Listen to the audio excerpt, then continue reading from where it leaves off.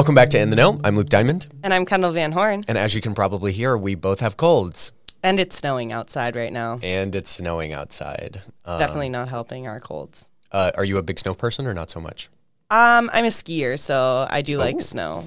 I'm about to move away from Minnesota after living here for 5.5 years and have never skied, snowboarded, or sledded. Or made a snowman. Oh my gosh, who are you? I know, so I have to pack that all in my last couple months. All right, story this week? Well, it's about the Gophers. Okay, sweet. Let's jump into it.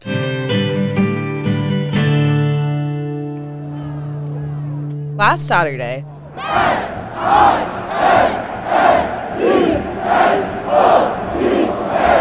the undefeated Gopher football team toppled Penn State, the fourth-ranked team in the country, in a historic upset. Final score, Minnesota 31, Penn State 26. Minnesota is now 9-0 for the first time in 115 years. Did you go to the game? I did, and it was crazy.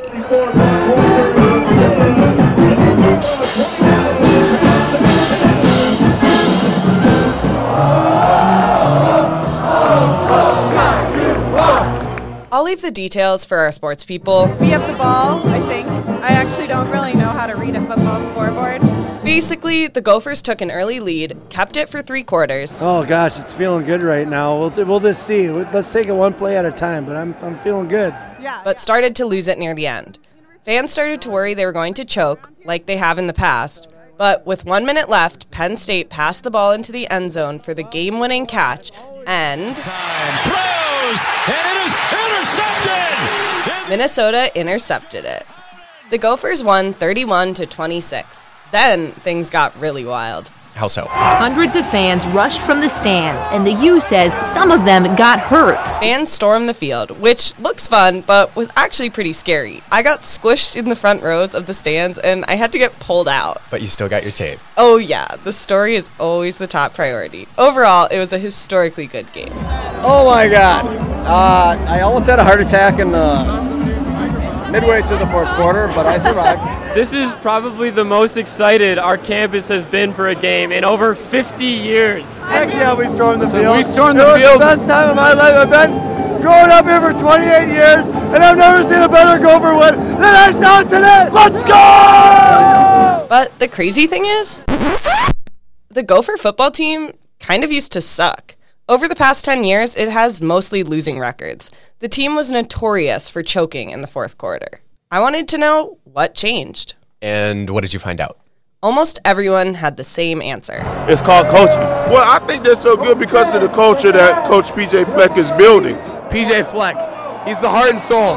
PJ Fleck, row the boat. Sky Yuma, go Gophs. PJ Fleck, who took over as head coach 2 years ago, has brought a new culture to the team, and that has put them on the map. So Fleck played in the NFL around 2004 and kind of had just a cup of coffee in the league and was out within a year or two. Paul Hodowanek is the sports editor at the Minnesota Daily and the host of our sports podcast, The Weekly Rundown. And then transitioned into coaching, where he did some minor jobs for a couple universities, went back to his alma mater, but he really got his first chance in 2013 when he took over Western Michigan as the head coach. And in his first year, they went 1-11. And then the last year he was there before Minnesota scooped him up, he went 13-1. So he really transitioned and changed that program. And that's kind of what Minnesota was hoping when they hired PJ Fleck in 2017. If Fleck was hired 2 years ago, why is the football team just now getting good? I asked Paul that. First year, it's not the players that you've recruited. It's not, you don't know everyone. You're still kind of getting to know the system.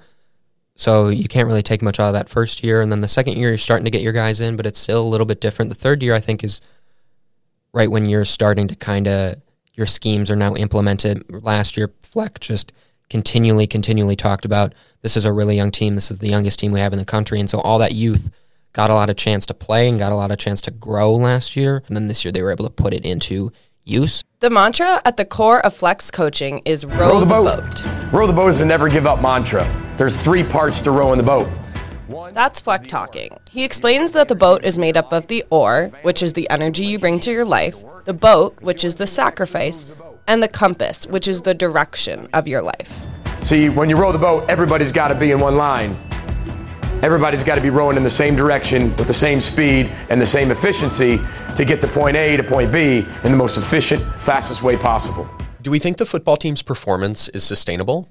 Paul says he does. They didn't really seem like this was a fluke. Like, they kind of had it in hand, and they would have won this game more times than not. This isn't just like your traditional upset where they caught him on a bad day or they had a really good day. Like, this showed that the Gophers are here and that they are a force to be reckoned with, not just every once in a while, but could be sustained for a while. And he said if anyone wasn't sure before, they were after Saturday's game. I think this game cemented the fact that, no, this isn't the Gophers of the past that you're used to losing and blowing big games, and it's not just an 8-game hot streak. It's like a culture and a program that has kind of revitalized itself and is here to stay and here to make noise.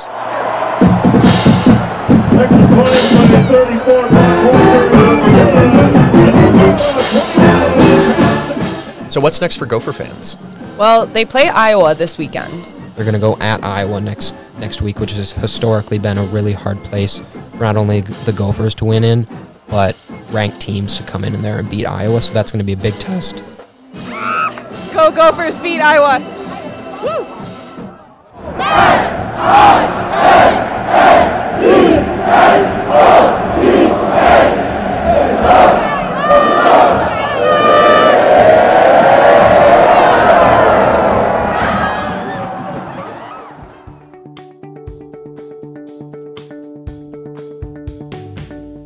And here's the rest of the U's news. You know, in Dinkytown, across from McDonald's, where 4th Street passes over that bike path? Well, the city of Minneapolis is considering building a stairwell that connects the bike path and 4th Street. The Minneapolis Park and Rec Board said it would give students better access to the path, called the Dinkytown Greenway, which ironically is not accessible anywhere in Dinkytown. Plans to build the stairwell have previously fizzled in 2014, but the city is ready to give it another go. Aaron Doring, the tenured University of Minnesota professor who pled guilty to domestic assault in April, has resigned. Doring has been on leave since he was charged with domestic assault by strangulation last winter. He was sentenced to 6 months in the county workhouse and 2 years probation.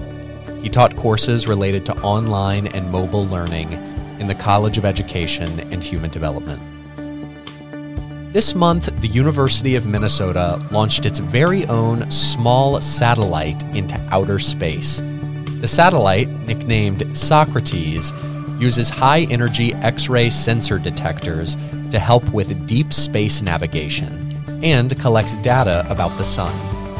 Over 30 graduate students and faculty have collaborated to build Socrates since 2015. The same team is now working on 2 more satellites, expected to launch in 2021 and 2022.